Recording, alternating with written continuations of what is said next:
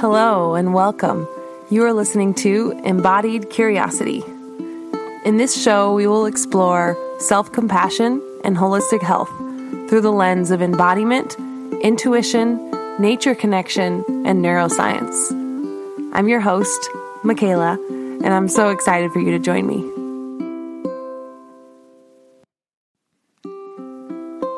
Hey, welcome back. I have been rereading one of my favorite books, Women Who Run with the Wolves by Clarissa Pinkola Estes. This book has been so impactful in my life, and I wanted to share my thoughts and insights as I read through each chapter. This is set up sort of like a virtual book group, so feel free to get a copy of the book and follow along with me. I also uploaded video versions of these episodes on my YouTube channel. You can find my channel by just searching my name, Michaela Rands, or you can click the link in the description. I hope you gain some insights as I share my process with the stories in this powerful little book.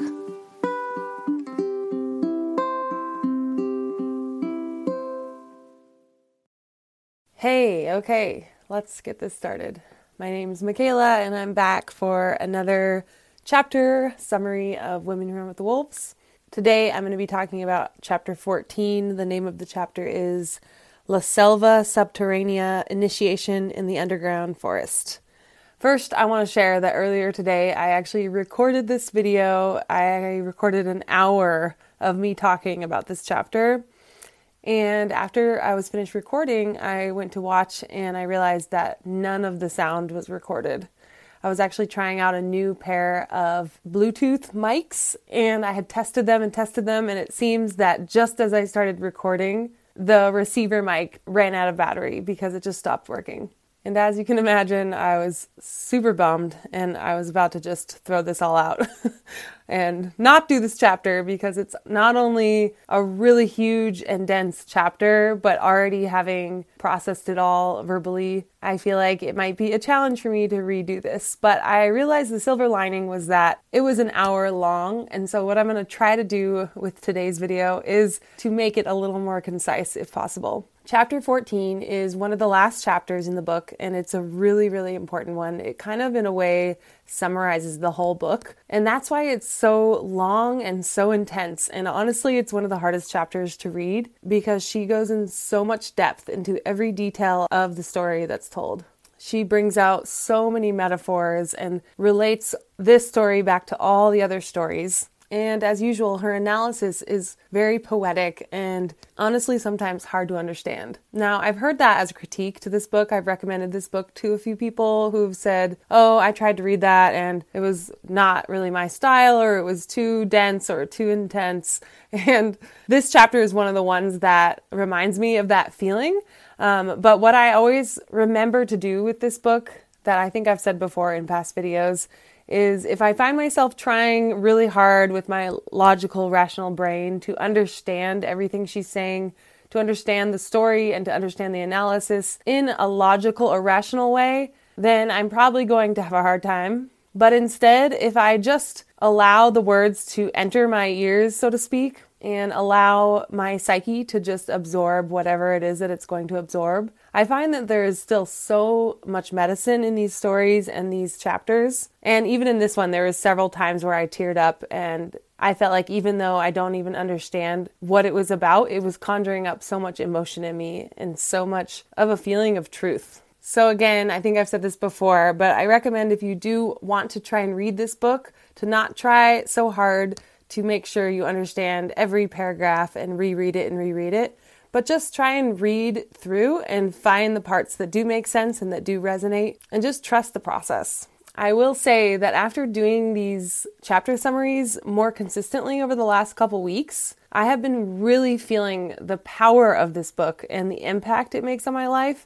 And when I take time away from this book, I feel differently, and I feel like the book helps me see the world from a new perspective. It helps me see every single little struggle that I deal with on the day-to-day as part of the larger picture of my life. It helps me see that I'm not alone in the struggles that I go through. And it reminds me that these struggles are there to teach me and guide me, and that I always have access to inner, deeper, more spiritual parts of myself that will guide me through this process. So I can confidently say that this book is important medicine for me, and it may be for you too. But if you're feeling unsure, I wouldn't start with chapter 14. You can watch this video and see if you can get any insights out of my interpretations. But just so you know, I am just putting this through my own lens, and I'm probably missing a ton of details in this summary. Okay, let's talk about the chapter. So this chapter is about a story called The Handless Maiden. And she starts this chapter with a really beautiful quote. "If a story is seed,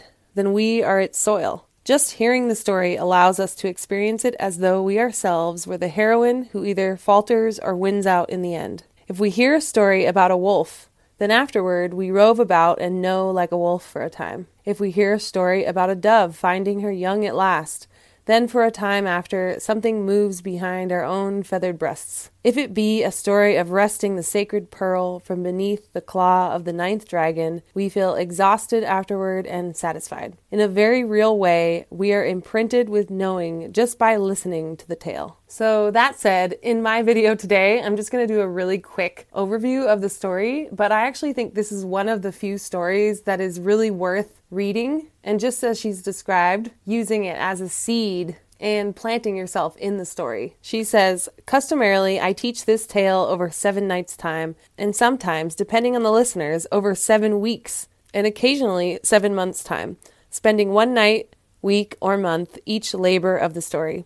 And there is a reason for this. Unlike other tales we have looked at in this work, that speak to a specific task or a specific learning taking place over a few days or weeks' time, The Handless Maiden covers a many years long journey, the journey of a woman's entire lifetime." So you may be starting to see why I said this chapter is one of the harder ones and one of the more dense ones, is because it covers so much ground. It literally covers the entire life of a woman. So let me get into the summary. A girl whose father makes a deal with the devil, gets her hands chopped off, and wanders the forest hungry and filthy. She comes upon a royal orchard, and there she meets a king who professes his love to her and vows to care for her. He makes her a pair of silver hands. They marry, and the girl gets pregnant. While the king is away on a trip, the baby is born. In the process of sending messages back and forth between the king and the maiden, the devil intercepts the messages and tricks the girl into thinking that the king wants her and her baby killed. With the help of the king mother, the girl is sent away deep into the forest to hide from the king. On his return, the king finds out what has happened and vows to search for her until he finds her. After 7 long years of the girl hiding and the king searching, the girl's hands have grown back and the king finally finds his queen.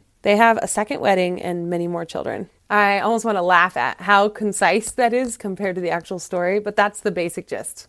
Now, in reflecting on how to break down this story and the analysis in this chapter, I think the easiest thing for me to do would be to go through each of the 7 stages that she describes and try and bring up whatever important symbols she described in each section. So the first stage of the story is the bargain without knowing. In the story, this is when the girl's father makes a deal with the devil, which ultimately leads to the girl's hands being cut off. And it all starts because the father in the story is actually out of work. The devil comes out of the forest as a stranger and promises the father all the riches he could ever imagine in exchange for what is behind the mill. And as the father looked over at the mill, all he saw behind the mill was an apple tree. But in fact, his daughter was behind the mill sweeping. He didn't know that, so he agreed to the bargain, but then later he discovered that he had actually bargained his daughter. Then in the story, the devil comes back 3 years later to get the daughter, but she has cleansed herself and worn her most pure white dress. She even draws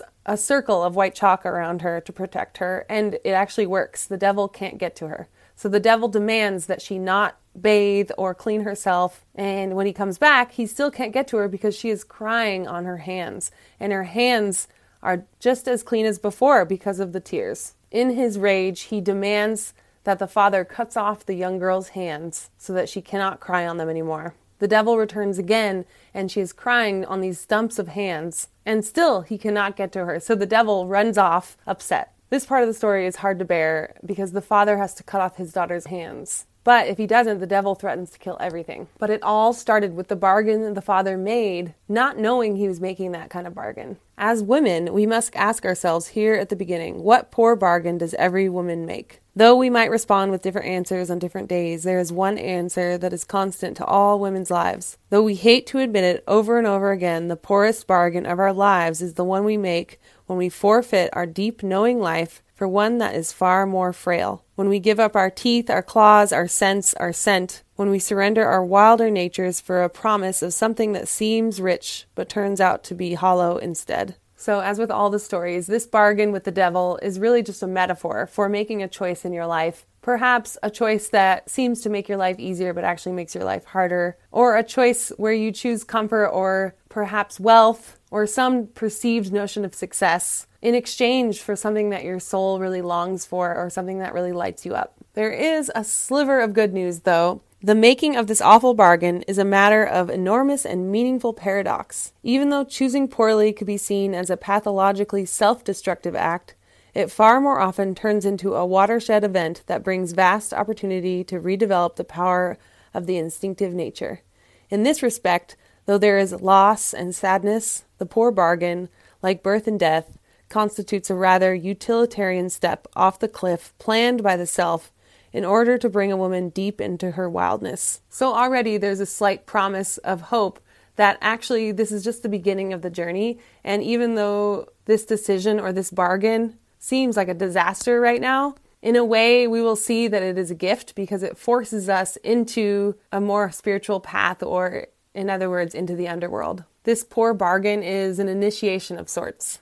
Another important aspect of this first stage is the characters of the father and mother. The father is a miller, but he is out of work, which means the mill is not working. So that in itself is a symbol of the psyche not milling, not processing the information that's coming in. And like all the stories in this book, the father is just an aspect of a woman's psyche. And all the characters in the story are all within one woman's psyche. The father in this case is sort of like the animus character that we talked about in previous chapters, that masculine aspect that is supposed to be kind of holding that structure and getting things done. But in this case, he is not working. And he seems to be wanting an easy way out. And the devil presents this easy way out by promising riches.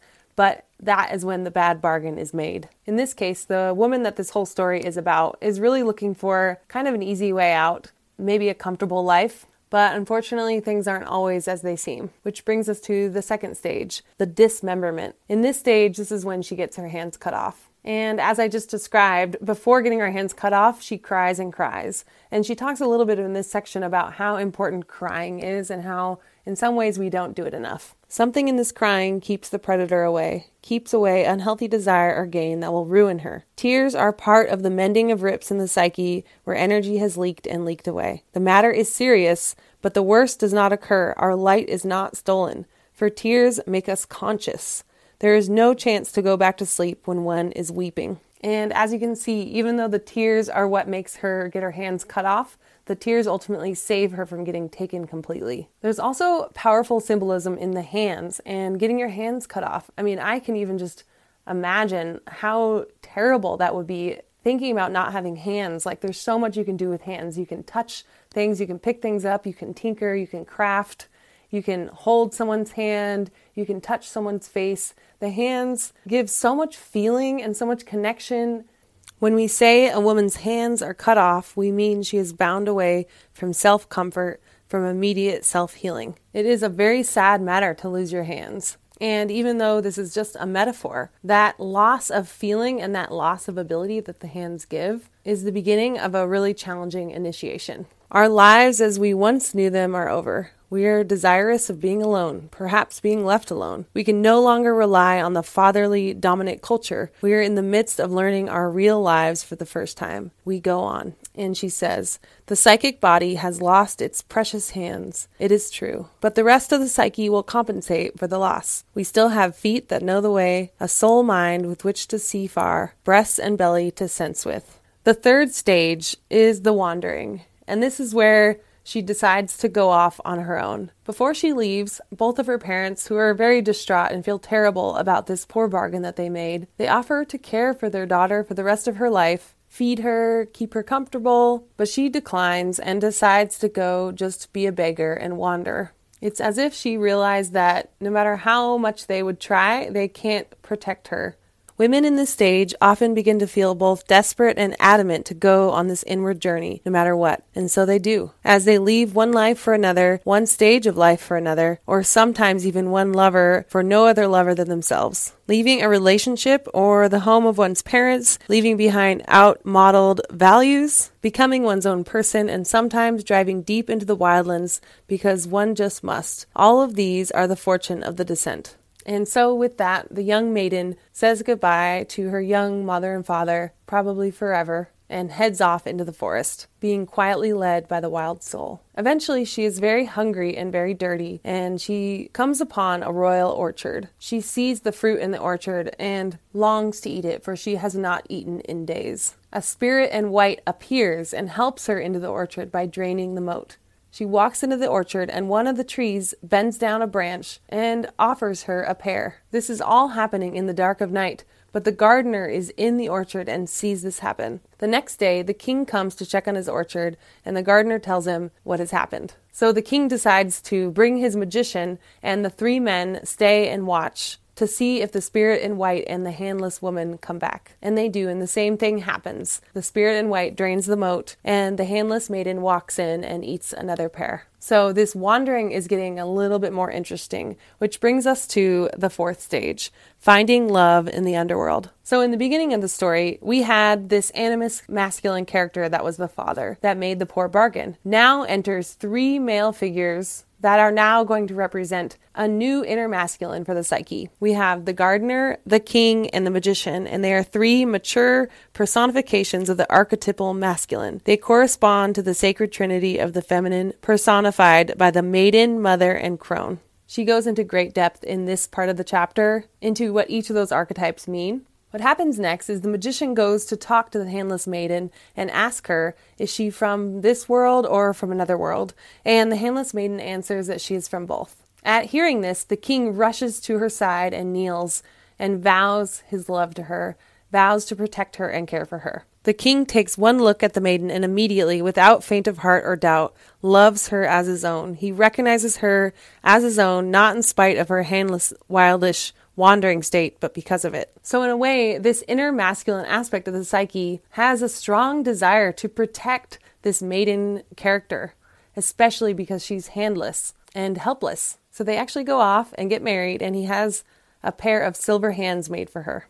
Now, things seem to be going pretty well in this story. She has found someone to care for her, she has new hands, but things are about to get interesting again. The next stage, the 5th stage, is called the harrowing of the soul. In this part of the story, the maiden actually becomes pregnant with the king's child. But as she's pregnant, the king has to go away on a trip. When the child is born, the maiden sends a messenger to tell the king of the great news. And this is where the devil comes back in. The messenger actually falls asleep, and somehow the devil is able to change the message to say that the child was born, but it was born half dog. And the king, at getting this message, is horrified. But he sends back his love, and again the messenger falls asleep, and the devil changes the message to be an angry message. And back and forth they go until finally the message arrives to the maiden that the mother of the king is supposed to kill the maiden and her child. Of course, the king did not send this, but that is what the devil changed the message to. Fortunately, the king's mother, who is being instructed to kill the maiden and her child, know this is not the right way to go. So she bundles them up and sends them off to hide in the forest. The king's mother is a really important aspect of this story because she represents the wild woman archetype. She is the wild mother. She is the knower, the seer. So when all of these messages get jumbled up, she is the one that knows this something isn't right. Even just the mixed messages that are happening are symbolic for something that happens deeper in the soul. These are the means by which the predator changes the life-giving messages between the soul and spirit into death-dealing messages that cut our hearts and cause shame, and even more importantly, inhibit us from taking rightful action. She goes ahead and describes lots of things those messages could show up as in your psyche. The ones that I'm remembering that resonated the most are just that self-critical voice. And also sort of the warring voices in your head. I am good. I am not so good. My work is deep work. My work is silly. I am making a difference. I'm not getting anywhere. I am brave. I am a coward. I am knowing. I ought to be ashamed of myself. These are just examples of what these messages can sound like when the devil is at work in your psyche, basically trying to confuse you and exhaust you. But luckily, the wild mother knows better. Another important part of this section is the birth of the child, which she calls the soul child. To give birth is the psychic equivalent of becoming oneself, meaning an undivided psyche. Before the birth of new life in the underworld, a woman is likely to think all parts and personalities within her are rather like a hodgepodge of vagrants who wander in and out of her life. In the underworld birth, a woman learns that anything that brushes by her is a part of her. Sometimes this differentiation of all the aspects of the psyche is hard to do, especially with the tendencies and urges we find repulsive. The challenge of loving unappealing aspects of ourselves is as much of an endeavor as any heroine has ever undertaken. Sometimes we are afraid that to identify more than one self within the psyche might mean that we are psychotic. While it is true that people with a psychotic disorder also experience many selves, identifying with or against them quite vividly, a person with no psychotic disorder holds all the inner selves in an orderly and rational manner. They are put to good use, the person grows and thrives, and for the majority of women, mothering and raising the internal selves is a creative work, a way of knowledge, not a reason for becoming unnerved. And I highlighted that whole section because it really resonated with me. And if this topic is of interest to you, I definitely recommend looking into parts work or internal family systems or any kind of psychological model that addresses this concept of being many selves in one, and that healing is about integrating those selves, even and especially the shadow aspects. So she uses the symbol of birth, of the union of the masculine and feminine inside of the soul, to unify and integrate all the different parts of ourselves, even the ones that seem very different and that may not agree. And that brings us to the 6th stage, the realm of the wild woman. So this is after the king's mother sends the maiden and her child deep into the forest. Though this episode is briefly attended to in the tale, it is truly the longest both in time past and in terms of bringing the task to fruition. The maiden has wandered again and comes home, so to speak, for 7 years. So in the tale, there isn't really much said about these 7 years and what happens there. The only important aspect is that her hands grow back during that time. She is living in the forest in an inn, she is protected and cared for, and her child is able to grow up unharmed. Meanwhile, the king is desperate to find her and his child. He goes on his own 7-year initiation journey where now he is hungry and dying and dirty until finally he finds her. This 7-year period is important and symbolic. And in this part of the chapter, she brings up a really interesting concept that perhaps our life is cut into these 7-year chunks or phases, so to speak. For example, from 0 to 7, 7 to 14, 14 to 21, and so on. Each of these phases having a different important developmental or rite of passage journey that the woman goes through. She has them written all out in this chapter, so I'm not going to read them all, but I found that to be a really interesting way of thinking about it in cycles of 7, and even thinking about where I am in that cycle, and that perhaps this entire story is just showing a storyline that could potentially fit within those 7 years and kind of repeats over and over again in different intensity levels, I guess. And during this time, her hands grow back, so she is able to hide away for a time, maybe have some period of introversion. I'm sure it doesn't have to be 7 years, but it's a time when a woman is really coming home to herself and really getting connected to her feminine, deeper aspects. During this time, she is not with her husband, which means that newfound animus character that loves her and wants to protect her and help her is nowhere to be found. So maybe this is the time when a lot of her ideas and dreams are being incubated, and the next stage is when they get reunited. The 7th stage is the wild bride and the bridegroom, and this is a joyous stage indeed. This is when the king actually finally finds his bride, and they celebrate. At first, he doesn't even recognize her because her hands had grown back and because she looks so different. Here at the end, the woman who has made this sustained descent has melded together a sturdy quaternity of spiritual powers, the kingly animus, the child self, the old wild mother, and the initiated maiden. She has been washed and purified many times. Her ego's desire for the safe life is no longer lead dog. Now this quaternity leads the psyche. Here, the maiden is no longer the woman the king married, no longer the frail, wandering soul. Now she is initiated. Now she knows her woman's ways in all matters.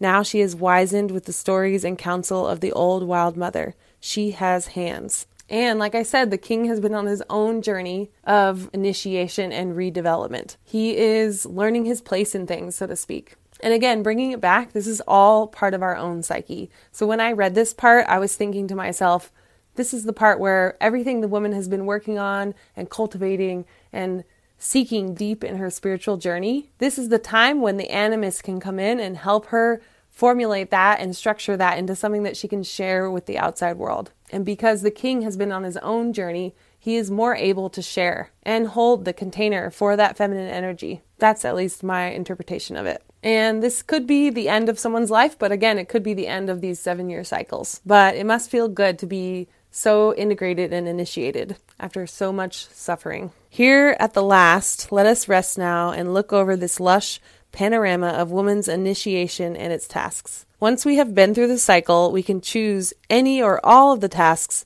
to renew our lives at any time for any reason. And she lists out some, so I'll read them. To leave the old parents of the psyche, descend to the psychic land unknown, while depending on the goodwill or whomever we may meet along the way. To bind the wounds inflicted by the poor bargain we made somewhere in our lives. To wander psychically hungry and trust nature to feed us. To find the wild mother and her succor. To make contact with the sheltering animus of the underworld. To converse with the magician. To behold the ancient orchards of the feminine. To incubate and give birth to the spiritual child self. To bear being misunderstood. To be severed again and again from love. To be made sooty, muddy, and dirty. To stay in the realm of the woods people for 7 years till the child is the age of reason. To wait. To regenerate the inner sight, inner knowing, inner healing of the hands. To continue onward even though one has lost all. To retrace and grasp her childhood, girlhood, and womanhood. To reform her animus as a wild and native force.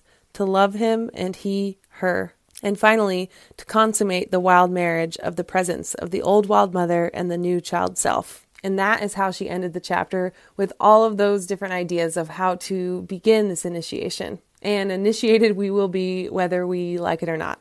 So there it is. I did my best to summarize all of the most important parts of that chapter. Again, if any of that interested you, you can just find that section and reread it for yourself. But I hope that helped you see the bigger picture. The questions I want to share today are actually directly from the chapter. As she described, she uses this chapter often in circles of women to really discuss some of these issues together. So these are some of the questions that struck me. Number 1, how does one live in the topside world and the underworld at the same time and on a day-to-day basis? Number 2, what does one have to do to come down into the underworld on one's own? Number 3, what spontaneous help have you received from the instinctive nature during such a time? And I think I've sprinkled a lot of my insights throughout this chapter summary, so I think I'll just leave it at that. But I'll put those questions down in the comments below and feel free to share whatever answers come up for you. I'm super grateful that you've made it this far and listened to this whole video or podcast. Thank you for being here and for doing this work and for being my witness on my journey of sharing.